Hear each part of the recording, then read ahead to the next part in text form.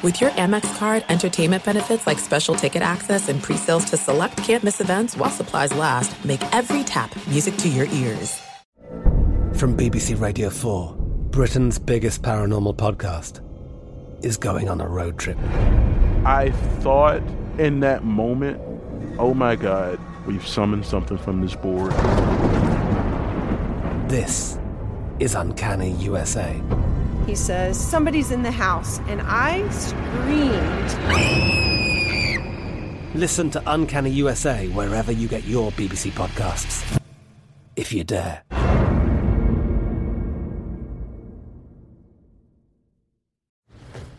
You never want to find yourself out on the water fishing without the essentials. So it's best to always pack a Columbia PFG Solar Stream Elite hoodie to protect against the sun. I mean, it provides great protection, and it's really breathable so you don't get hot. That's a win-win. Columbia PFG has a lot of great gear. So before you head out on the water, head over to Columbia.com/PFG to shop their performance fishing gear. Getting ready to take on spring? Make your first move with the reliable performance and power of Steel battery tools. From hedge trimmers and mowers to string trimmers and more, right now you can save $50 on select battery tool sets. Real Steel. Offer valid on select AK system sets through June 16, 2024. See participating retailer for details.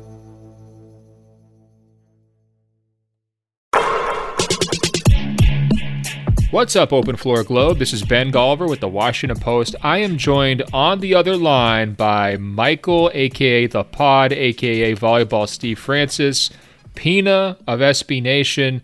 Michael, your legend continues to grow. We had a lot of follow-up questions over the weekend about your stunning high school volleyball career and incredible physical attributes. But before we get to that, we've got a bunch of amazing questions to dive in from the Open Floor Globe. And I want to just say real quickly, thank you to everyone out there who's pulling together. I try to hype you guys up as much as possible every single episode. I'll be honest, Michael, sometimes they're great, sometimes they're average, but you know me, I always just say they're great questions. Mm-hmm. But we've been getting amazing questions from all different parts of the globe. I think on this show alone, we've got New Zealand, we've got Europe, we've got Australia, coast to coast across the United States, of course, as well. It is so gratifying and so helpful and so inspiring that you guys are contributing in that way. You know, I had a pretty bad case of writer's block over the weekend, Michael. I was starting to get down in the dumps because there's no games to watch, and how am I going to cope and what am I going to do? Going through the emails that we got really got my brain back on track, and so I appreciate it, guys. Keep them coming. openfloormail@gmail.com. openfloormail@gmail.com. This is your little way to change the world, or at least make my life somewhat better and easier. So thank you very much. Now, Michael, without further ado, we had a great follow-up question from Dr. Steven, and we played the NBA what-ifs game, and you mentioned the Harden trade, and you threw out some crazy Harden to the Celtics trade that I just let slip through the cracks. I didn't even want to fight you on that one. I think I mentioned Brandon Roy and staying healthy, and could the Blazers have win a title, and so on and so forth. But Steven had a way better one. Okay, he writes, Ben was talking about the 1984 draft mistakes of the Blazers, and it reminded me of the best trade that got turned down. Before that draft, Portland offered Clyde Drexler and the number 2 pick to Houston for the promising young player Ralph Sampson. Houston declined. They used their first pick on one of the best centers of all time, Akeem Olajuwon. If Houston had accepted, they would have had Akeem, Clyde, and their choice of Michael Jordan, Charles Barkley, or John Stockton with the number 2 pick. Having just picked Akeem, there's no way they would have picked up Sam Bowie right after that. So here are my questions, Steven writes. If they had a young core of Akeem, Clyde, and Jordan, how good would they have been? Would it have been the sum of all the parts as we know them, or would they have limited each other's growth and development? And then number 2, if the Rockets didn't select Jordan with the second pick because it may have been viewed as a duplicate of Clyde's skills, who would have been the best second pick to mesh with Akeem and Clyde? Having grown up in Houston, this is a group I would have loved to watch in the 80s and 90s. Keep up the great work. So incredible question from Steven. And I'll be honest, I hadn't heard this one before, Michael. And so I went running to Google. And sure enough, Akeem Olajuwon himself, in a book that he wrote, had mentioned that this was a possibility out there. So we're just going to take it as fact that it's true, that it went down exactly how Dr. Steven said it did. What do you make of this scenario, and how would you answer his questions? This is also a what-if question that I was not aware of until I saw this email, and I also was not aware that Akeem Olajuwon has written a book. That's amazing. I cannot wait to read it. This fake trade, or I guess trade that never happened, that could have happened, I mean, if Hakeem Olajuwon and Michael Jordan, to say, I mean, just we'll table Clyde Drexler for just a second. If those two were teammates at any point in their careers and they could have grown alongside one another, I mean, it's just like they're naturally complementary. They would have been like the first and second best player in the league for stretches throughout their prime. And I mean, we've seen dynasties, and Jordan himself already had one with Scottie Pippen, but this would have been just, I don't even know what we could compare it to. There'd be, I mean, Shaq and Kobe is probably the number one, but this would be like better than, at both spots. Better, yeah, exactly. Better than Shaq and Kobe. It would have been just absolutely phenomenal. Separate, they teamed up to win 8 straight titles in the 1990s, right? So together, would it have been inconceivable that they won 8 straight titles? I mean, it's like, that's the kind of thing we're talking about. Like, it could have been a 1960s Celtics type of dynasty if those two had played together. Where my mind went first on this idea, though, and I'll actually just take the big three as a group, I think that the defensive activity would have been really what stood out, right? Because Akeem was known for having the crazy steals, the crazy block numbers, just being everywhere, super agile, long arms, good timing, just very, very disruptive inside. Maybe not the most physical center, but certainly a kind of guy who you didn't want to challenge, and if you did challenge, you'd probably lose a lot. Michael, throughout his career, especially before he started aging, the defensive activity was just off the charts. I mean, the guy was flying around, won Defensive Player of the Year award, could lock you down one-on-one, was no stranger to helping down on bigs and swatting shots from behind, super quick hands, great timing, loved to get out in transition. And so this idea of them sort of being a defense-first team where they're just wreaking havoc, forcing turnovers, and then getting Jordan and Clyde out onto the break, that sounds freaking awesome, and it really is an incredible what-if scenario that Steven's describing. Now, let's talk about Clyde's role in this, because someone has to sacrifice, and that's sort of Steven's question, right? And we know Mike is not going to sacrifice. Mike's going to be Mike. Akeem Olajuwon, I think he's actually one of the most adaptable superstars ever. I think you can make him work with almost anyone, especially during his era. He could score, but didn't need to dominate the ball. He could shoot, so he can give you a little bit of spacing. He's going to hit the glass no matter what. He's going to be a great defensive presence no matter what. Great leader no matter what. So I think that part of the trio is solid. Now with Clyde, and I think I mentioned this before, I mean, there was moments where in his own mind he could try to challenge Jordan, right? He could kind of be on that alpha dog level, kind of going head to head. Could it have worked for him in a Scottie role, do you think? Would they eventually have had to trade him off, maybe to fill out the rotation? And keep in mind, there's a personal connection there because Clyde and Akeem, played in college together at the University of Houston. Clyde's from Houston. The Rockets would have loved to have him, and they eventually did get him, of course, later into the 90s. What do you think about that dynamic? Could he have found a fit? Yeah, it's really funny that you bring up Scottie. Could he have filled the Scottie role? And, I mean, I think Drexler eventually gets traded for an elite wing defender who can handle the ball and shoot a little bit. So, just trade him for Scottie Pippen. That would be wonderful. I think the overlap with Jordan and Drexler on the court and then off the court as well, when we talk about which one is going to try to take the back seat, who's the third option, who's not getting the touches and getting the shots that they would be accustomed to or that they felt that they deserved. I don't know if it would have worked with Drexler and Jordan at the same time. So here's an interesting question that just occurred to me, Michael. We talk about this alpha dog stuff, and every team has to have one obvious leader, especially in the modern era. You don't want guys clashing. There's so much scrutiny. That's just sort of how the modern NBA has become. And there's more teams now, right? So spreading out the top talent is just sort of a more natural thing. And when you do get like, big twos or big threes, there's usually a very clear hierarchy in between those players. Back then, though, it was a little different, right? There was fewer teams. The Celtics were super loaded. The Lakers were super loaded. You almost had to be loaded to kind of compete at that time. And that was the problem for Jordan for so long, is even when he had Pippen, he couldn't get over the hump because, 3 through 9 in the rotation like wasn't up to snuff to kind of get past, the really good teams, whether it's Boston or Detroit. So would there have been more motivation in the 80s and 90s for Clyde to sacrifice to be part of a winning group? Would that have just been more normalized, as opposed to him, going onto his Instagram account and hearing his trainer tweet out about how he needs more touches, and he's the third wheel and he's getting mocked like Chris Bosh and everything else? Like, is there a generational difference where they could have made it work at least for a few titles? You know what I mean? Yeah. I mean, you don't sound like you're buying what I'm selling here. I'm not, because the Houston Rockets went to the finals, I think, in Hakeem's second season. So they jumped from 29 to 48 to 51 wins, go to the finals, lose to the Celtics in 1986. I think that if you have Jordan instead of Ralph Sampson, like that's good enough. Is what. You have the Lakers there, obviously, and they're in the middle of their dynasty.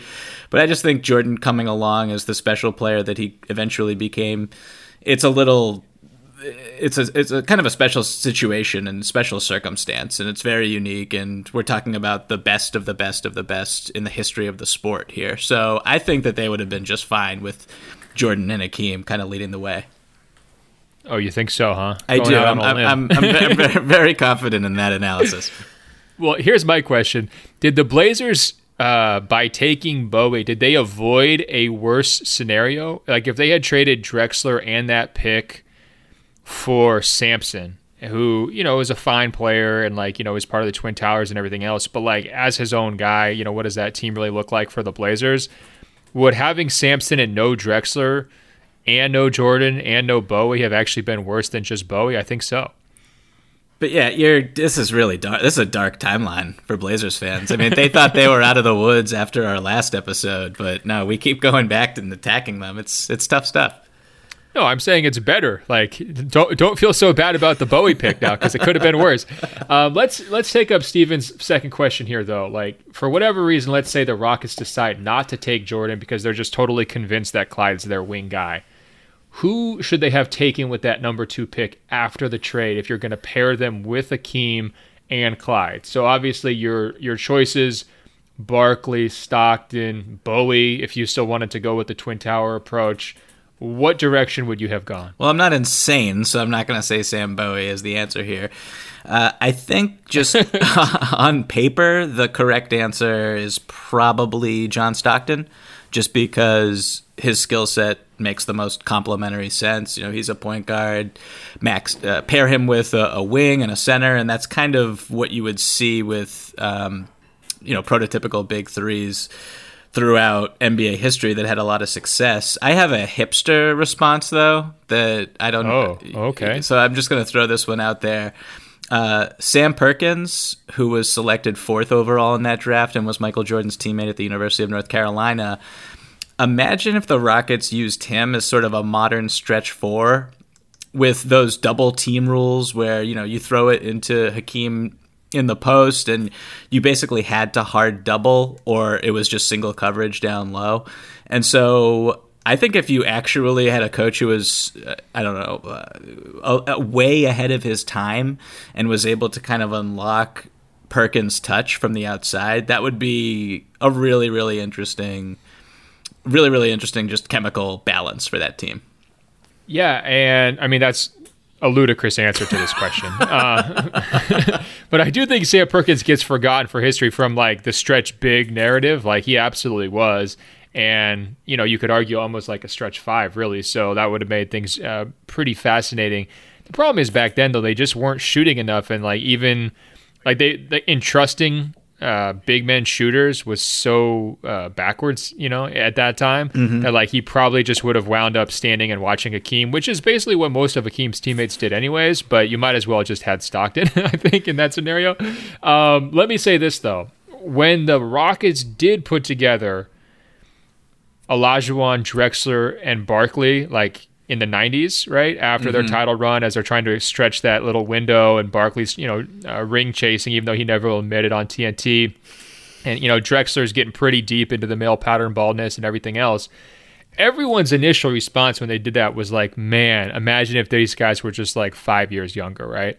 So this notion that they could have put those three guys together in 1984 and they could have grown up together over the next 10 years is very, very wild. And that is one of the all-time great what ifs. And that's almost like the juiciest part of this entire scenario to me. It's like that feels like the Young Thunder almost in a way, where you're just like, so much athleticism, raw talent. And, here they are just like in this incubator. Would have been awesome to see. I think the correct answer, though, is Stockton, right? Because if you're getting 20 years from Stockton, 15 years from Olajuwon and Drexler, you've got, solid defense at the most important places, all-star level talent at the three most important positions. You're winning a lot of titles. And Stockton's narrative is completely different. Drexler's narrative is probably a little bit different. Michael's going to have a hard time. Michael's probably not going 6-0 in the finals if that team is out there in the Western Conference too. So there's just a lot of different layers to this. Now, on the subject of Michael Jordan, and no one ever needs to twist my arm to talk about him, though, but over the weekend on Saturday, it was actually the 25th anniversary of the double nickel game at Madison Square Garden, where basically John Starks just got absolutely tortured and annihilated by Jordan for 4 quarters in one of the most memorable games of Jordan's career. I think it was the 5th game back after his baseball, his tour playing baseball after his first retirement. He's wearing number 45. All the celebrities are sitting courtside at Madison Square Garden. He starts out hot with 20 points in the first quarter. And it's just, kind of a performance for the ages. Michael, I know you watched that game over the weekend. I actually went and rewatched the whole thing, and I wrote up a column about it for my Washington Post newsletter. Guys, check it out. I think it's just like the perfect time to watch that game because, we're all sitting around here in this quarantine environment, and all we can do is daydream about what it's going to be like when life returns to normal and we get to watch a basketball game. And that was really the sense in 1995 with Jordan, is like you had baseball on strike, essentially. You had hockey coming off of a lockout. You had the NFL consumed by O.J. Simpson and all that stuff. And everyone's looking around for like a sports hero, and Jordan's freaking playing baseball. And then out of nowhere, he decides, okay, I'm coming back. And the excitement factor around that was just monstrous. I mean, throughout the TNT broadcast, they're just like openly like showing celebrities and being like, this guy's here to watch Michael Jordan. Here's David Stern. He's so excited because Michael Jordan's back. It's like literally like a 4-hour long just tribute to Jordan, from the TNT broadcast. So, actually when I was watching it, that made me realize that I never really had a choice, Michael. I was just fully brainwashed and indoctrinated by all of our media and society, growing up at that time period. Like if you just watched that, you would think that Jordan was like the ruler of the world, right? And we were all just like his minions. But anyways, did you have any major takeaways? Or I know you took some notes, you said, about watching that double nickel game. What stood out to you upon the rewatch? I mean, the first thing is just like how stylistically jarring it was. Both, just watching Hugh B. Brown speak, watching Craig Sager speak, watching, as you said, all the celebrities on press row. Spike Lee, a young Spike Lee, it was just incredible. But just how they played the game was pretty bizarre to me. And if you just go back and even just watch the first quarter, it's the ball getting pushed up the floor by Scottie Pippen on almost every possession and just throwing it to Michael Jordan at around the right elbow. And the Knicks basically had to figure out if they were going to hard double him or if they were just going to let him go one-on-one and, as you said, aptly, torture John Starks. And torture him, he did. And it wasn't even like, I don't think it was that enjoyable to watch in terms of, it was just this one guy. I mean, he was hitting beautiful shots and they were contested, and now everything that we know about analytics, these shots would not be taken at the clip that Jordan launched them. But I mean, it was kind of just, it was weird to see. Well, it's methodical, right? I mean, he's just going to the same moves, the same locations over and over again, and there's like nothing that you can do because he was in an unguardable groove. What I loved about it, though, is they really built Starks up as like, this guy gives Jordan more trouble than anyone else in the league, and then he's just getting absolutely just worked play after play. So here's my question for you, because you're a New York guy. I mean, you're a Boston guy, but you're a New York guy now. Sorry. Yeah, that's okay. He was a cult hero, right? Underdog story, undersized, so tough, really did work hard, had some incredible dunks at various points.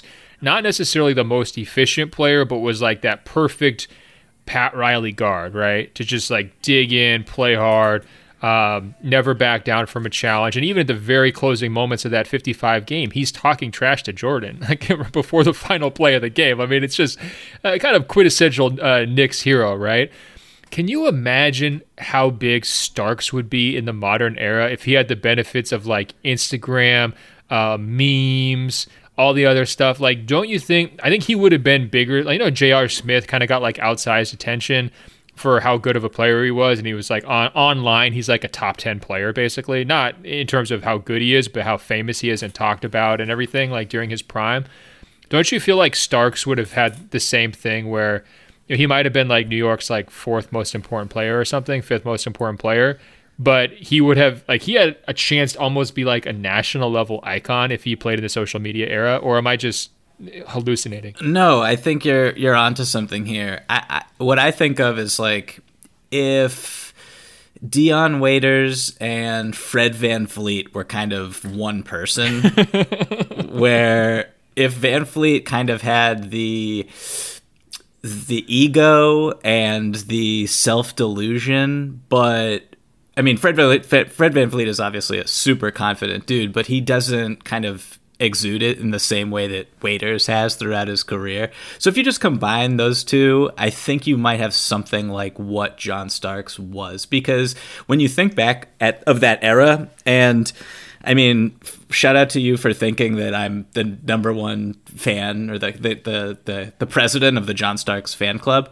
But when you do think back to that time, Starks is probably the second player that pops into my head behind Patrick Ewing. And I guess like I think of Pat Riley, I think of Patrick Ewing, and then I think of John Starks. And that is kind of insane because it's John Starks. I mean, it feels like a lot of his most memorable moments were in embarrassing defeat, but he still has this admirable, grimy underdog reputation, if that makes any sense.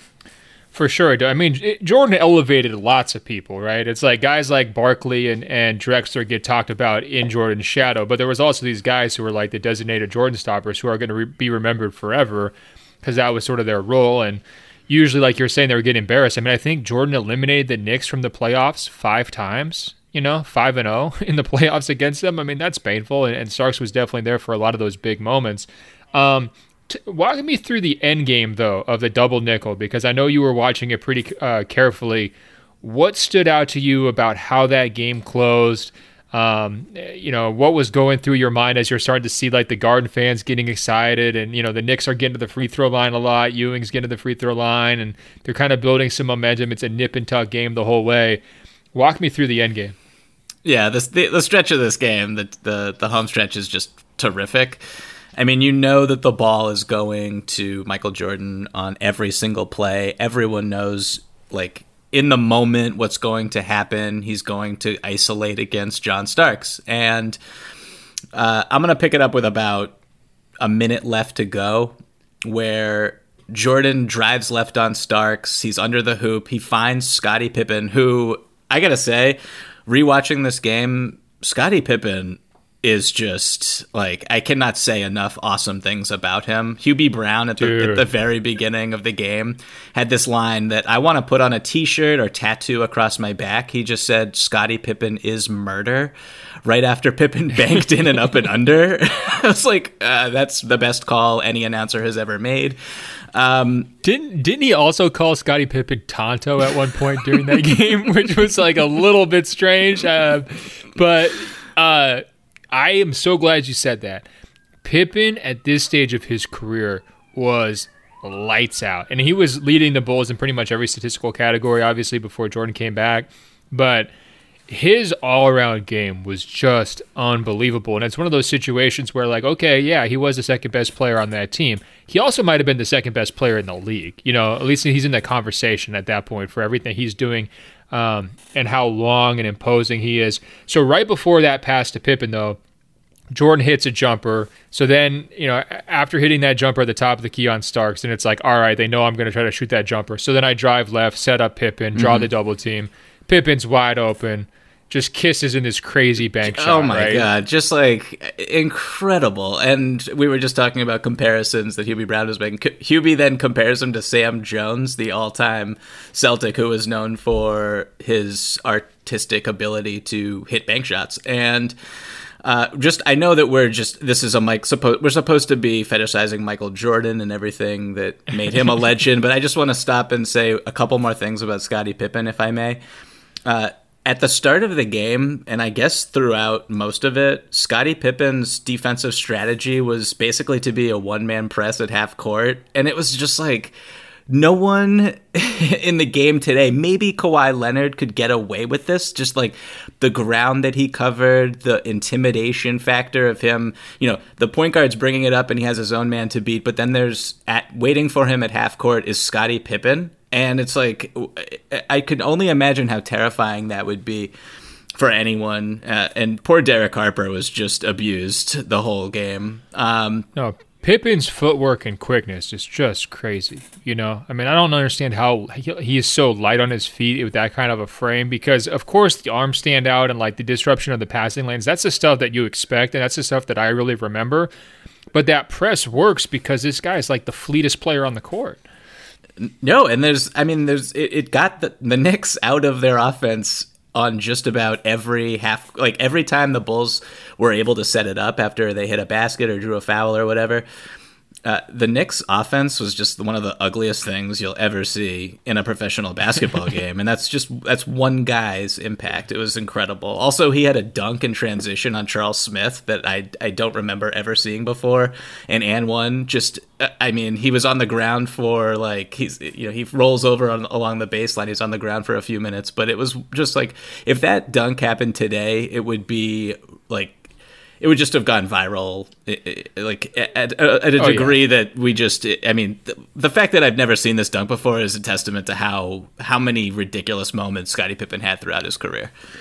I mean, that's a million view dunk within like 15 minutes. Mm-hmm. And the best part about it was that Jordan came over to check on him, but he wasn't asking Scottie if he was okay. He was just like telling Scottie he was okay. It was just like, you're fine, get up and shoot the free throw. Like, he wasn't being rude about it. It was just like that like big brother leadership mentality of like, yeah, I know you just got into this giant midair collision and your light flashed before your eyes. Don't worry, it's all good. Go up and hit the free throw. So after Scottie banks that shot in Bulls' next possession, Jordan goes back to work and hits like this crazy stop and start double clutch jumper over Starks again, kind of from his pet spot, right? Mm-hmm. You know, and so now he's kind of set up the Knicks where he's at 55. There's like 14 seconds left, and he has just hit a jumper, set up Scottie on the double, and then hit another jumper. And the whole building is like, all right, Michael's about to win this. How is he going to win it? Score tied at 14 seconds. Final play of the game, to me, is one of the all-time plot twists in NBA history. I remember watching it live when I was a kid and not believing it when it happened. I remember my dad having the same reaction as Hubie. Hubie just screams out, "That's outstanding." And by the way, I think Hubie might be the MVP of this entire rewatch. No question. He's just incredible the whole way start to finish. But my dad had the same reaction when we were watching it. He could not believe it. He was just chuckling and just sort of awe at Jordan. You could see the crazy celebration factor from the Bulls bench. Jordan's pumping his fist, and like the entire Madison Square Garden crowd is just shocked. So walk me through the final play, what I'm calling one of the great plot twists in NBA history. Jordan's got the ball, top of the key, one-on-one against Starks. Okay, so in watching this game for, I guess it was, I don't recall ever watching it before. So this was the first time I ever watched it on YouTube over the weekend. And there's about 3 minutes to go when Jordan was just operating from the right elbow, top of the key, like down the stretch, with just, there was really no stopping him. And so with about 3 minutes to go, Patrick Ewing comes up out of the paint and he actually blocks one of Jordan's fadeaways, and it leads to a John Starks fast break dunk. And yeah, and at that moment, Jordan's legs start to look a little bit heavy, and that had been a big narrative that season. Is like, is he going to get back into shape? And like, his shooting numbers are down. Is he getting tired? And so that was like the moment of hope for the Knicks, right? It's like, oh, Ewing actually blocked Jordan. Like, maybe he's getting tired late in the fourth quarter. And by the way, Jordan played 39 minutes in this game. He was averaging 39 minutes per game coming into this season after playing professional baseball where they don't even really break a sweat. And he's out for 21 months since the previous finals that he hasn't played, right? So it's kind of insane that he went from 0 to 60 right back into like 39 minutes a night. But anyway, I digress. Right. So if you take that it is insane. If you take that play, and I'm sure Michael Jordan had it in his brain as, you know, Patrick Ewing blocked my shot a few minutes ago. Patrick might come out of the paint to do it again because I'm going to go to the same spot on the floor and I'm going to try the exact same shot that he swatted back in my face a few minutes ago. So Jordan, stop right there. Okay. Did Jordan set up Patrick? Did he let him block him early so that he could exploit him later? Is it possible? I think we might be giving a tiny bit too much credit, but I would not put it past Michael Jordan to do something like that. I mean, just next level chess master move right there. Just Bobby Fischer 4 moves ahead. Anyway, sorry. So Jordan gets to that spot again, and Patrick Ewing just leaves Bill Wennington right under the basket to try to block Jordan's fadeaway again. And Jordan is basically in the shot form. You know, he's turning around, he's fading, and he just whips a beautiful pass, wide open Bill Wennington under the basket. Bill Wennington played 5 minutes in this entire game, and he hit the game-winning layup. And no, yeah, stop right there. Bill Wennington is the fifth option on the court, right? They've got Steve Kerr in the corner. They've got B.J. Armstrong. They've got Pippen, all of whom have had pretty nice games. Actually, Kerr didn't have a great game, but of course he's like the best three-point shooter in the league at that point, right? Mm-hmm. Jordan has had 55 points, right? So everyone is looking at him. All 5 Knicks defenders are looking at him. He's got 2 people directly on him and everybody else staring at him. Wennington is a 7-foot Canadian center, no disrespect to Canada, who played 5 minutes in that game and was scoreless to that point. And he's standing right underneath the hoop by himself with like a 6-foot buffer, no one else around him. And Jordan whips that midair pass to him pretty hard. At any point, did you think Wennington was going to fumble the pass out of bounds? Did that cross your mind? Unfortunately, I knew that the Bulls won by 2. So I knew that as soon as the pass was made, I was like, that is just brilliant. And obviously this guy's going to finish it because there's 3 seconds to go. But if I was watching live, I would have not been able to breathe. So I remember my initial reaction, and this could be colored by history, but I remember my initial reaction was, don't pass it. What are you doing? Like, even though he was wide open, I was like, Jordan, shoot it. But he caught the pass cleanly, goes up for the 2-hand dunk. Nobody's close to him, completely uncontested. It's the best moment of Bill Wennington's life. Can we agree? I mean, I think that nothing would top that. Of the all-time cameos, like, this is one of Jordan's greatest performances. Like, it's not as good as like Paxson hitting a title-winning jumper or, you know, Kerr delivering like, you know, late game or whatever. But this Wennington's dunk is way up there on like the random Jordan teammates file in terms of big moments. I gotta say, why isn't this a bigger like highlight play when we watch when Jordan's highlight reels grace us in various forms? Why do we never see this one? Well, it goes to the idea that not only was it Wennington's only 2 points of the game, but Jordan finished with 2 assists. Like, he wasn't real big on passing. No. Passing wasn't necessarily his famous thing, but the other layer to this, though, was 3 days previously, Jordan had just beat the Hawks with a jumper in Steve Smith's face at the buzzer, game winner, right? So everyone's thinking, oh, he's going to do it again 2 games in a row, right? So again, it goes back to the chess move thing. I don't know exactly why. I think because so many of his shots are spectacular, so many of his dunks are spectacular, so many of his layups are just like artistic. You hardly ever see highlights of Jordan's passes. And he wasn't the game's most willing passer, but there was a stretch of his career where he basically played de facto point guard. He could pass the ball. He knew how to make the right play. His biggest issue was, trusting his teammates. And that's what was so special about that play is he trusted the worst guy on the court with the entire game, and a 55-point performance was hanging in the balance at Madison Square Garden, right? And that's why it's such a plot twist for me, because I didn't trust Wennington in that moment, and I definitely didn't trust Jordan to trust Wennington in that moment, and yet Jordan actually did. It's a great rewatch. I encourage everyone, go back. You can find it on the NBA's YouTube page. They've got it all condensed, no commercials. It's like 2 hours. Bring it on. I could talk about this game all day. So I know we just spent the last 5 minutes trashing Bill Wennington and saying how we did not trust him, and we are shocked that he was able to convert the game-winning basket. But do you feel like Patrick Ewing is the GOAT here for just, if you rewatch it, Starks slips a little bit when Jordan's making his move, but Jordan doesn't rise up at that point. He kind of lets Starks recover.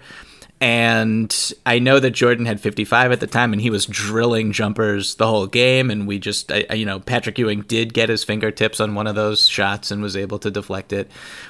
But do you blame Ewing at all for just leaving his man wide open underneath the basket? Was he expecting a help rotation off the corners where BJ and Steve Kerr were? Or what's going through his head there? Yeah, the help should have come from BJ's side for sure. I think that everyone in the building thought Jordan was going to shoot it. It wasn't just me projecting that feeling onto that moment. He had such a desire to be the hero, and it would have been just a monster statement for him to take that shot. And he got exactly to the spot he wanted to get to. Patrick knew that. And I think that Patrick also, you could tell, he was a little bit desperate or overexcited with the double because he had just gotten that block shot. So he's thinking, hey, this is going to be my chance. Like, Jordan's ruined my life like 50 times. I'm finally going to be able to get one, right? So I don't blame Patrick at all. The last thing in the world anyone really could have prepared for was the pass to Wennington. And that's why I think the help defenders, there's no help defense, because if you go back and watch that play and just freeze frame it, all 5 Knicks players are just staring at Jordan. They're just waiting to find out, are they going to live or are they going to die? Jordan is the executioner, Yeah. And they're not even really playing at that point. It's just sort of like, okay, like let's just watch. And you don't see that very often. I wonder, if you fast forward and give these guys modern defensive coaching and everything else, do they handle that situation better? Certainly it's possible. But I think in that moment, I guess the best way to say it is they were all transfixed. I thought the double from Ewing was actually fairly appropriate. Starks was slipping and sliding all over the court. He did recover, like you said, but Jordan was going right to that spot he wanted to shoot from, and I think that's really what made Ewing think, okay, I don't have any other choice. I have to just go do this. It wasn't the world's best double. I just think it was the right decision in the moment. Yeah, I think Jordan should have been doubled. I think someone else should have, not the guy who's defending the 7-footer right next to the rim, should have come up and tried to squeeze the ball out of Jordan's hands. But yeah, no, incredible game. And I know people who are probably wondering, wait, there were 3 seconds left. Didn't the Knicks have an opportunity to tie the game or win the game? And yes, they did. The ball was inbounded to John Starks. He committed a backcourt violation and fell over. So that's how that one ended.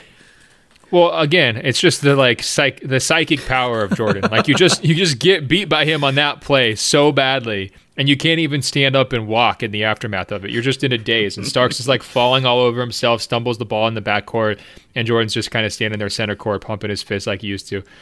It is wild. Very, very fun rewatch. Anyone who hasn't seen it, especially people, Michael, we've been getting a lot of emails from people saying, hey, I just got into basketball a couple years ago.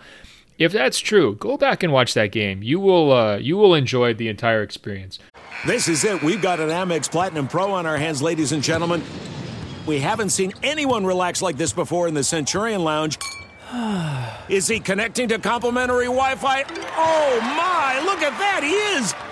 And you will not believe where he's going next. The Amex dedicated card member entrance for the win. Unbelievable. When you get travel perks with Amex Platinum, you're part of the action. That's the powerful backing of American Express. Terms apply. Learn more at americanexpress.com/withAmex. From BBC Radio 4, Britain's biggest paranormal podcast is going on a road trip. I thought in that moment, oh my God, we've summoned something from this board. This is Uncanny USA. He says, somebody's in the house, and I screamed. Listen to Uncanny USA wherever you get your BBC podcasts, if you dare.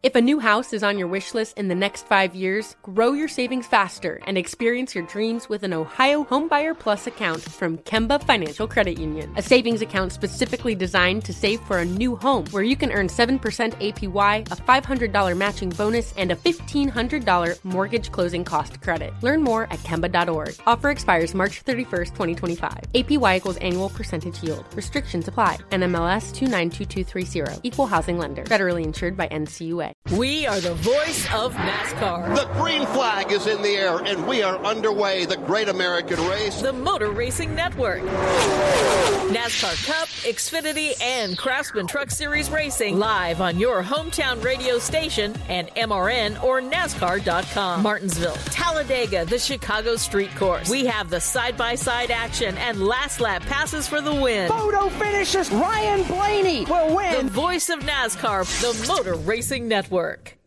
All right, let's shift gears here because we got a great question from Masato in New Zealand. He writes, I've been listening to the podcast on Spotify for around a year, and I've enjoyed every episode. I'm a very recent NBA fan. Hey, I was just talking about these guys. And I loosely followed events up until 2017. From that point on, I really clicked with the Celtics making their Eastern Conference Finals run, and I've been a big fan since. I like watching developing stars like Jaylen Brown and Jason Tatum flourish, as well as seeing one of the younger coaches in Brad Stevens leading them to success. Here's my question for both of you. Who are your top 5 coaches in the NBA at this moment? And he says, my next question is a follow-up specifically for Michael the Pod Pina. How do you see Brad Stevens compared to the best coaches in the NBA? And whether he will be able to win a title with the Celtics. Michael, feel free to use this as an opportunity to actively partake in some Celtics propaganda. Okay, Masato, slow things down. We don't need too much Celtics propaganda. Michael, I want to take his question, which is a good one about the coaches, and I just want to twist it slightly, okay? I want to know if you're an NBA player, you're not just a volleyball high school star, but you're actually an NBA player. If you could have your choice of, say, the top 3 coaches that you would want to play for, in other words, who you think would really be able to get the best out of you, who would trust you to, put you in situations for success, who's going to take you to a title, whatever it else, maybe who's going to get you your max contract. I don't know exactly what your life priorities are, Michael. I don't know if you're a selfish guy or a team-first guy. Which coach are you choosing to play with? Maybe just give me, 2 or 3 and why. Okay, I've got my top 3 here, and I also have my top 5 coaches in the league if we ever want to go down that road, because that's also a fascinating conversation and a really difficult one to answer. Yeah, just list them real quick, and then I'll yell at you, and then we can move on. Okay, just with no context, and in no particular order, I have Eric Spoelstra, Brad Stevens, Greg Popovich, Mike Budenholzer, and Nick Nurse. Yeah, those are pretty solid. I mean, the Warriors fans are going to be mad. No Steve Kerr. That does feel like a snub here, Michael. Can't lie, but we can argue about that at a later date. Mm-hmm. Give me the guys who you want to play for. I want to know more about your personal psychology and your motivations. Okay, so this was actually very, very, very easy for me. I don't know what that says about me or why it was so just straightforward to take these 3 guys, but they all popped into my head at the same time. Number 1, Mike D'Antoni. Number 2. Ooh. Okay, I'm just going to say them all real quick, and then I'll run through why, because the through lines are very clear and kind of obvious, and there's a real thematic continuation here. So Mike D'Antoni, Steve Kerr, and Doc Rivers. And fascinating. So you like the players' coaches, it feels like, maybe a little bit. Exactly. So I picked all guys who are former players, all great communicators who could relate to my experience as this volleyball turned NBA superstar. They all understand roles. They understand the importance of defining them. They understand just the daily struggle of what it's like to be an NBA player. And speaking from my experience in reality as a writer, those 3 are probably my favorite head coaches to talk to. And I think not that there aren't other bright coaches in the league, because there are a ton of guys who are awesome to strike up a conversation with. But whenever I ask a question of one of these 3 guys, the answer, they never disappoint, ever. So shout out to them. And they're also obviously big time winners. Great answers. I'm with you on Doc. I'm with you on Steve Kerr too. Now, D'Antoni is the one where I don't know if I would be able to mesh with him as a player, because he can be so flippant. That's kind of his personality. He's funny. He's got a lot of throwaway lines, and he loves to defer the credit. But I think when I get into a competitive environment, I'm so overly serious, I'm wound really tight. And if I walked into the locker room at halftime and we were down 10 and D'Antoni's cracking some joke from his West Virginia charm, I think I might just freaking throw a chair. I just might lose my mind. I just think it would be a little bit of an oil and water situation. So it's possible that he has one face for the media and one face behind closed doors, in which case maybe it would work out for me. But I think otherwise that might be a constant source of tension of okay, what are we laughing about here? Or how are we brushing this stuff off? We need to take this more seriously. So that's why I love Doc. He wears his heart on his sleeve. He feels the losses. He yells at the officials just like I would yell at the officials.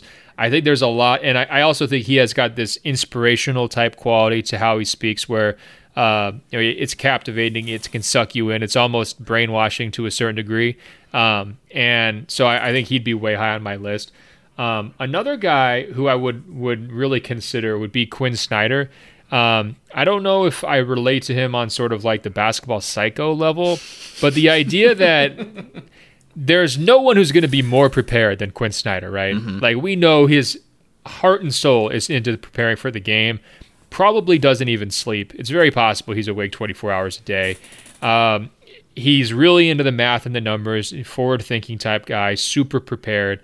And I just think that if I had to go out there knowing that my entire livelihood, my health, hundreds of millions of dollars, whatever, was on the line, I would want to know that my coach was completely locked in and completely obsessed with his job. And I would feel very comfortable with Quinn.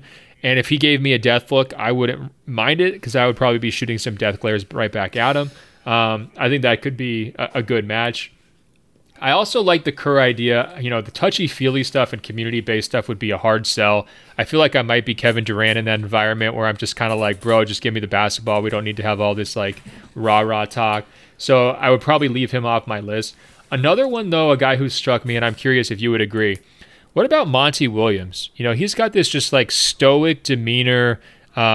He's calming and yet authoritative. He's been around forever, can relate to guys. I just feel like if I was going through a slump, Monty is the guy who I want to be hey, come into my office, young man. We're going to talk this through. We're going to sort you out. And I feel like that could be kind of an important thing too. So I think those are my answers. Quinn Snyder, Monty Williams, and Doc. What do you think? So Monty was actually an honorable mention for me here. I think he's a master motivator, also a former player, someone who, cuts the fat out of every conversation, it seems. And I can understand why you would pick him, because he hardly ever smiles. But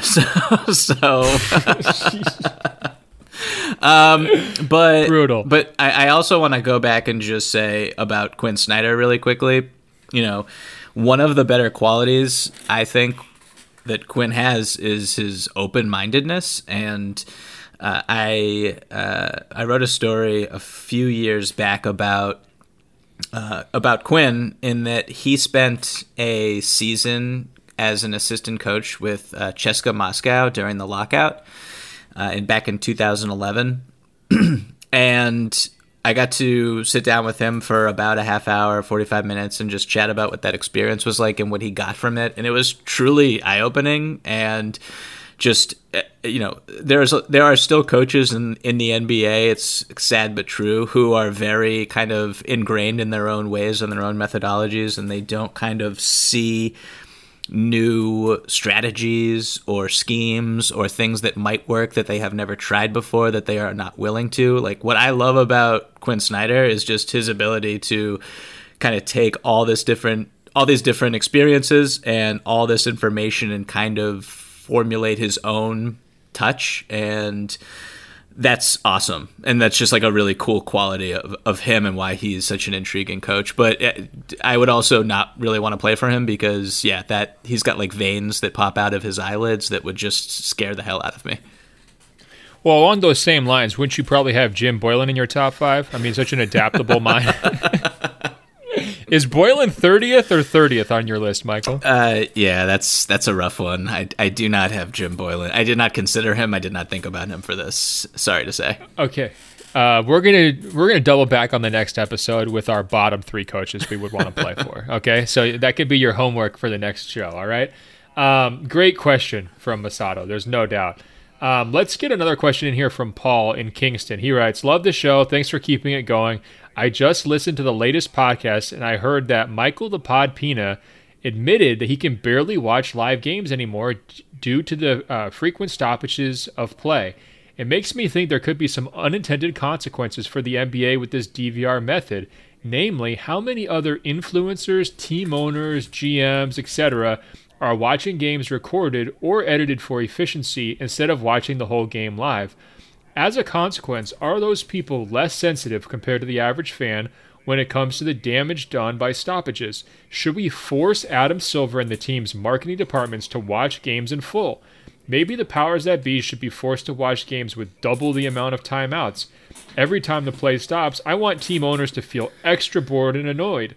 That way, we could speed the games up, hopefully, and they would agree to make things more fan-friendly." So, Michael, are you part of a growing trend of people who cannot stand live basketball? What do you think? Is this a prevalent problem when you talk to people? Are you the only one who does this? I mean, where do you come down on this as a possible trend? When I talk to other writers, they do the exact same thing that I do. They love DVR. They love fast-forwarding through commercials, through timeouts, through free throws. I think on my very first open floor episode, we answered a question about new rules or what we would do if I was a commissioner for the day, and one of the things I said was I would completely just eliminate halftime, which you did not appreciate. So I love all of this. I don't think it'll ever happen because commercials are kind of what help the league run, and the league would not exist without them insofar as it is constructed. But yeah, games need to be a little shorter, and the action needs to run more fluidly. It can always run more fluidly, and so I'm all for this. Yeah, for me, the big problem isn't necessarily that there's a disconnect between the decision makers and how they view the length of a game and the average fan. I think the biggest problem from a length of game perspective is that it encourages a lot of viewers to just not watch the whole game because it feels like it's too heavy, and then they only watch the highlight clips or they only watch whatever's going viral on social media, and then that's their perception of the entire sport, right? So it really bothers me when it comes through to player rankings, who's the best guys in the league, and certain people, if they're popular on social media, they're more likely to be ranked higher than maybe they should be, whereas guys who are less flashy get underrated. I mean, that part really bothers me. I wish there was sort of like a mandatory minimum number of games every fan had to watch from start to finish before they could start weighing in on those kinds of conversations, because I just feel like there's a distorting element. In terms of how people within the league experience the games, I think if you're going to games regularly, you know better than anyone how long they take, right? Because when I go to a game, I'm there like 2-3 hours early, and I'm there until midnight, right? So that's an entire workday built around what should be like a 2-hour game.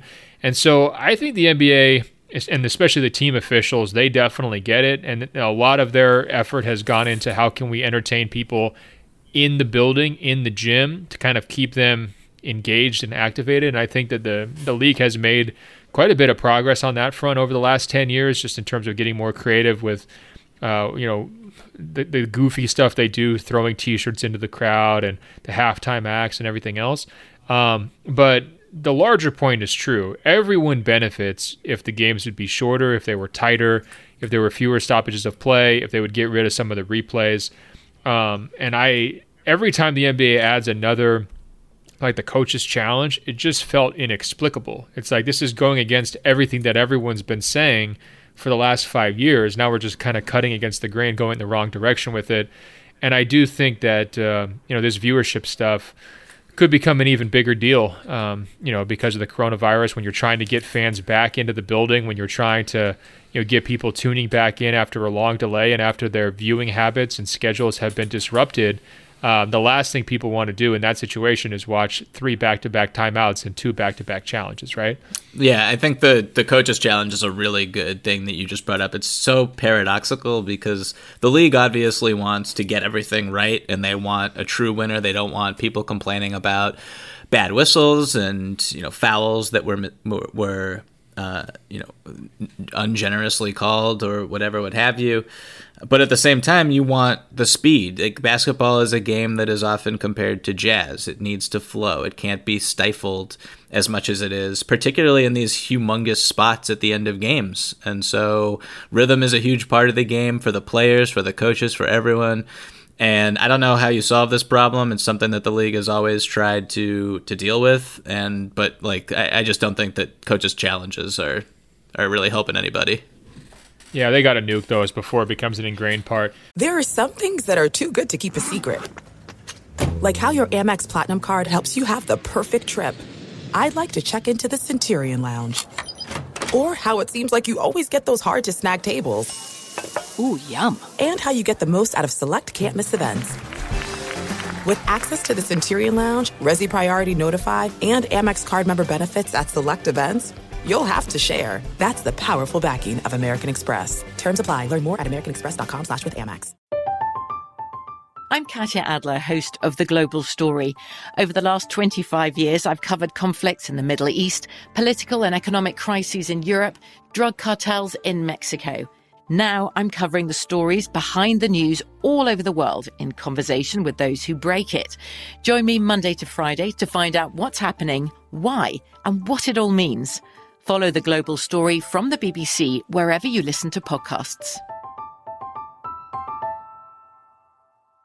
If a new house is on your wish list in the next 5 years, grow your savings faster and experience your dreams with an Ohio Homebuyer Plus account from Kemba Financial Credit Union. A savings account specifically designed to save for a new home, where you can earn 7% APY, a $500 matching bonus, and a $1,500 mortgage closing cost credit. Learn more at Kemba.org. Offer expires March 31st, 2025. APY equals annual percentage yield. Restrictions apply. NMLS 292230. Equal housing lender. Federally insured by NCUA. We are the voice of NASCAR. The green flag is in the air, and we are underway. The great American race. The Motor Racing Network. NASCAR Cup, Xfinity, and Craftsman Truck Series Racing live on your hometown radio station and MRN or NASCAR.com. Martinsville, Talladega, the Chicago Street Course. We have the side-by-side action and last lap passes for the win. Photo finishes. Ryan Blaney will win. The voice of NASCAR, the Motor Racing Network. Michael, we got another question on this idea of the crowds, though. It comes in from Giannis, and he's in Greece. Don't think it's our Giannis. I think it's another Giannis, which, of course, we appreciate. Giannis writes, I've been a listener for about a year now, and I've got to say, nothing gets me through an hour at the gym, the walk to my college library, or the 45-minute drive to my girlfriend's place quite like Open Floor. Giannis, I hope she never moves. So I hope you have that long commute both ways so you can constantly listen to us. He continues, I want to thank you guys for being one of the few things that keeps me sane during the quarantine, and I can't wait to hear what you guys have to say next. I grew up watching the EuroLeague almost exclusively because of my allegiance to Olympiacos, and only really started following the NBA in 2014. As you guys might know, in Europe, fans are far more expressive than in the NBA, just like in European soccer. In most arenas, they strive to create an intimidating atmosphere to essentially be a sixth man on the court for their team, booing very loudly when the other team has the ball, as well as having a number of long chants and songs they sing during the game. The statistics show that EuroLeague teams perform significantly better at home than NBA teams do on average. Do you guys think this kind of atmosphere would improve the NBA or harm it? Assuming that this kind of atmosphere existed in the NBA, which team's fans do you think would create the most intimidating atmosphere, and which ones would be the most docile? And Michael, I just want to add to this conversation about the fans. We can't be just speaking in a vacuum here. We got to be, taking into account, recent events with the coronavirus and the idea that social distancing is going to be a thing for a while. And it's probably going to be very nerve-wracking once they open the arenas back up, whether that's next season or whenever they do that. So what do you make of this idea? Should the NBA fans be more like EuroLeague fans or European soccer fans? Is it plausible? And if not, why not? I mean, I could not ever see an NBA, unfortunately, where fans behave this way for a variety of reasons. I mean, the proliferation of luxury box seats and just the general price increases in sections closer to the floor make it just really difficult to imagine. But also, I don't think that there will be flares and small fires in the crowd. I don't think that'll be a thing that's allowed. Or, I once talked to a player who was playing, I think, in Turkey about what that experience was like. And, he said it was like there was so much smoke in the building at times that it felt afterwards like you were just smoked a pack of cigarettes, which is just not what you want for your basketball players. I don't think the NBA would be too pumped about that. So I don't think it would be, it's a possible likelihood, but I do think there are some fans that would really give severe advantages to their teams. And you kind of see it already with there are definitely some home crowds that are better than others. One of the first that comes to mind is Wells Fargo Center in Philadelphia, which is just it's just a lion's den. And are we sure there haven't been any flares in the Wells Fargo Center? I mean, no, I don't think it's a coincidence that this team went 29-2 at home and 10-24 on the road before the season was suspended. I really don't. That's a great home crowd. And I'm honestly shocked, regardless of who's on the floor, whenever they lose at home. Yeah, I mean, I think people would point to Utah, maybe Oklahoma City, San Antonio, Portland, maybe some teams from the Western Conference as well that have just kind of amazing home court advantages. And if there was some sort of, active measure to increase craziness, right, you could kind of see that spreading. There has been efforts to create these supporter-type sections. Milwaukee tried one. There's a section in Portland that has long tried to be, kind of the leader of chants and everything. But Michael hit the nail on the head. It's the white-collar crowd. It's very difficult to get those people to put on free T-shirts, let alone stand for 2 straight hours cheering on the team. And I think the pace of play and the timeouts that we've described contributes to that too.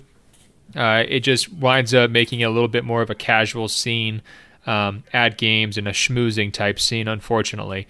Now, one guy who's obsessed with this, though, Michael, is Clippers owner Steve Ballmer. And you might remember, as part of his plans for the new Clippers arena in Inglewood that he wants to build, he was hoping to have an entire baseline section that he was going to call the Wall of Sound. And there was going to be basically no obstructions from the court level all the way up to the top of the arena. So in other words, there was going to be no second or third bowl. And it was just going to be an entire supporter section where people were going to go absolutely crazy. And they, incentivizing super fans to go there, probably changing the prices on the tickets to maybe make that a little bit more possible. And he was really going to try to, create a home court advantage along the lines of what Giannis is describing. One of my first thoughts here over the last couple of weeks has been, is that idea even plausible anymore, right? Is this going to be something that people are really getting excited about? And, we've seen some similar supporter sections at MLS games here in the United States, and clearly they're not playing on the same level as European soccer teams, but, like the local LA team here, LAFC has a really, really loud supporter section. The Timbers Army up in Portland is pretty serious. They've got the tifos and, smoke bombs and all that kind of stuff. So it's not like it's impossible for the American audience to get, but I do wonder if this is going to throw a wrench into kind of all of those plans, you know? I actually did not know about the Wall of Sound. That sounds, no pun intended, incredible. I would love to see that happen. And it kind of reminds me of the 13th Man, I think it's called, or the 12th Man in it's got to be the 12th Man, actually, now that I'm thinking about it, where the Seattle Seahawks play in that arena, whatever that's called. So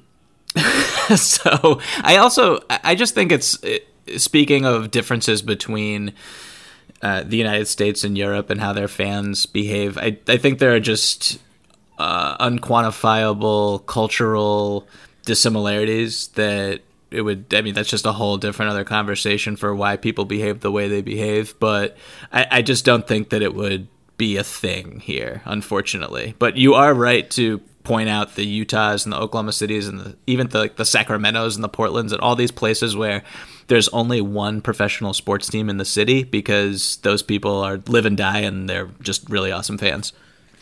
For sure. And you get it sometimes during the playoffs where everybody's up and it's really loud and it's really crazy and it's deafening. And that's the best time of the entire season, right? There's just so many games here. It's difficult to imagine people sustaining that. Also, the arenas are so big. You know, there's been a trend, especially among recent arenas, to kind of downsize them from 20,000 plus to like 16 to 18,000 people to make a more intimate kind of basketball-friendly setting. And that's sort of the same deal that Ballmer was going for. And I almost wonder if they went even smaller and brought it down to like 14,000, if you could really get a nice, tight, rowdy atmosphere, almost more like a college environment. But, you know, I don't go to a lot of college basketball games or cover them, and if I do, it's usually March Madness. But I'll say this, I mean, the Duke-UNC game that I went to, not this season, but the previous season, was one of the wildest crowd atmospheres I've ever seen anywhere. And, you know, Cameron Indoor, I mean, it might not be Olympiacos, man, but that's something serious. Like, those kids are going wild for the entire game.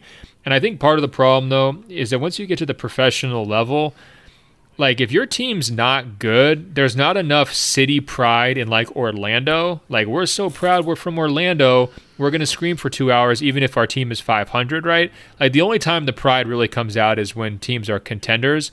And so I just think you'd have a hard time finding like 5,000 Orlando citizens to jump up and down 41 times a year for a mediocre team and DJ Augustin, right? That's just a tough sell for anyone. Like, you know what I mean? That's just like hard to picture. And the last thing I want to say, Ben, is kind of jumping off your point, like, what will Barclays Center look? Because when I was writing down a few arenas that are just really terrible and have no identity and no atmosphere in terms of, you know, what you would want in a competitive environment. And Barclays Center, a place that I go all the time, is on that list. And I just wonder what they'll look like even when the Nets are championship contenders. I mean, it'll be interesting to see because the crowds there are just, as you said, they're extremely white collar. And I mean, there's really no fan base to speak of to begin with. I didn't even know they had people at the games, to be honest. Just watching from television, you would think that they're playing in an empty arena. All right, we're going to wrap this up, Michael, with two related questions, all right? First off, Chris writes, great show, guys. Longtime listener who appreciates you guys way more right now than ever. We appreciate that, Chris. This is a basketball pod, and there is absolutely no way we can let Michael Pina get away with talking up his 40-inch vertical leap and how it only connected to volleyball. We need a full breakdown of his dunking ability. First dunk, best dunk, in-game dunks, even if it was just pickup. Chris writes, I'm 6'2", and I used to have a 40-inch vertical as well. I could do pump reverses and the occasional windmill. So, Michael, tell us your dunk stories. Let them rip. And I'll be honest, this was a more friendly version than what was coming in on Instagram, Michael, where the entire social media network of Instagram does not believe you can dunk or jump 40 inches off the ground. You posted a very nice photo of yourself as a high school volleyball athlete after our recent conversation about your big time athletic career, and there was a lot of haters coming into my mentions or my DMs saying, you got to call this guy out. Michael, I like to believe you. I would appreciate some character witnesses, but certainly you have a lot to answer for. But however, before we get to that, Zachary writes, after finding out that Michael the Pod Pina is an avid volleyball player. I was wondering if you wanted to sub in on my recreational sand volleyball team this summer. I live in Milwaukee, and we have a few sand volleyball leagues here, making a lot of assumptions, but let's say the NBA finishes the season, the Bucks are in the finals, media members are allowed to attend the games, and Michael makes the trip to Milwaukee. Would he be interested in subbing in on my volleyball team? We're a middle-of-the-road team in the A-League, but we're definitely competitive with the best teams. We'll buy all the beer he wants, and if we win the championship somehow, we'll send him the shirt we get for winning. Thanks for making me laugh during some tough times.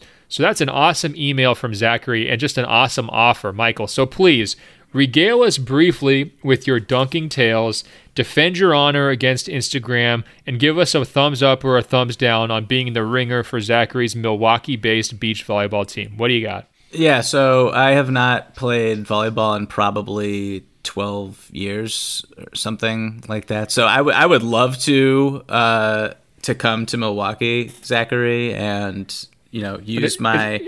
It's like riding a bicycle, though. Yeah, right? Sure. Yeah, the disrespect of volleyball. Jeez Louise, Ben. No, I would love to be the ringer, as you so aptly put, Ben, and use my years of experience and just my guile as a backline defender. No, I would be absolutely terrible. I'm not gonna lie. I also, just to answer the question about dunking, I have never dunked a basketball in my entire life. Hold on a minute, Michael. How tall are you? I don't want to. Come on, man. I don't want to give my height away. Okay, but you're tall enough with a 40-inch vertical leap. You could dunk, right? So I've dunked a tennis ball. I'm not the tallest. I was compared to Steve Francis earlier. Right. Well, I'm not saying you're a Muggsy Bogues. I'm not trying to call you out as some sort of a munchkin, Michael, but come on. I think his point is, the emailer's point was that if you could dunk, you certainly could, with a 40-inch vertical leap, you could dunk, right?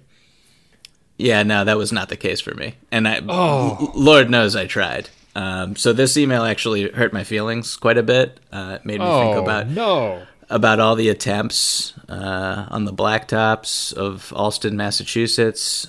Real tough. There was actually this one court that we used to play on all the time, and the front rim was slightly bent, like slightly tilted forward from, I guess, years of people trying to dunk on it and just almost ripping it down off the backboard.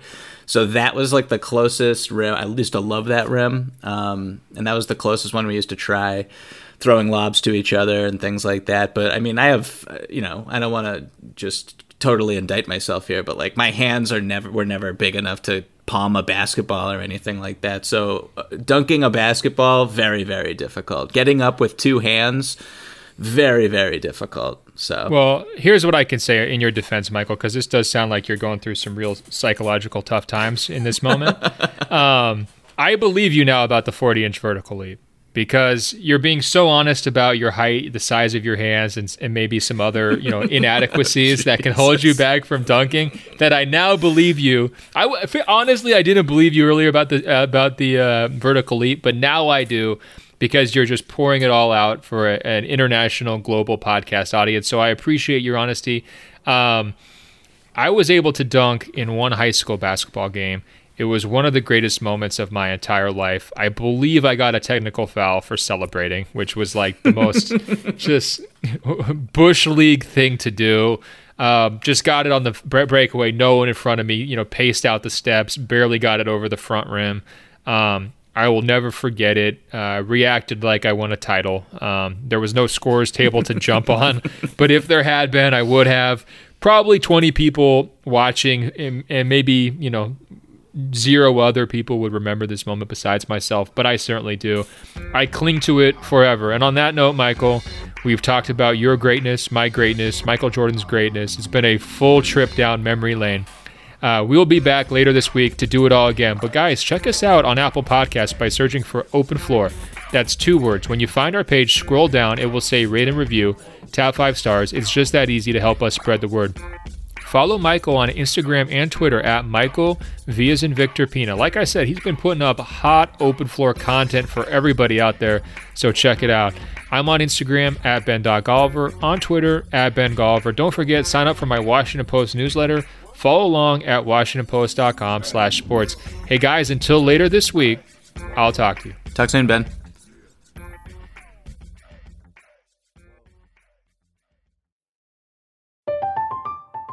I'm Katya Adler, host of The Global Story.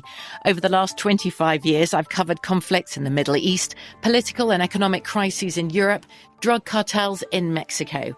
Now I'm covering the stories behind the news all over the world in conversation with those who break it. Join me Monday to Friday to find out what's happening, why, and what it all means. Follow The Global Story from the BBC wherever you listen to podcasts.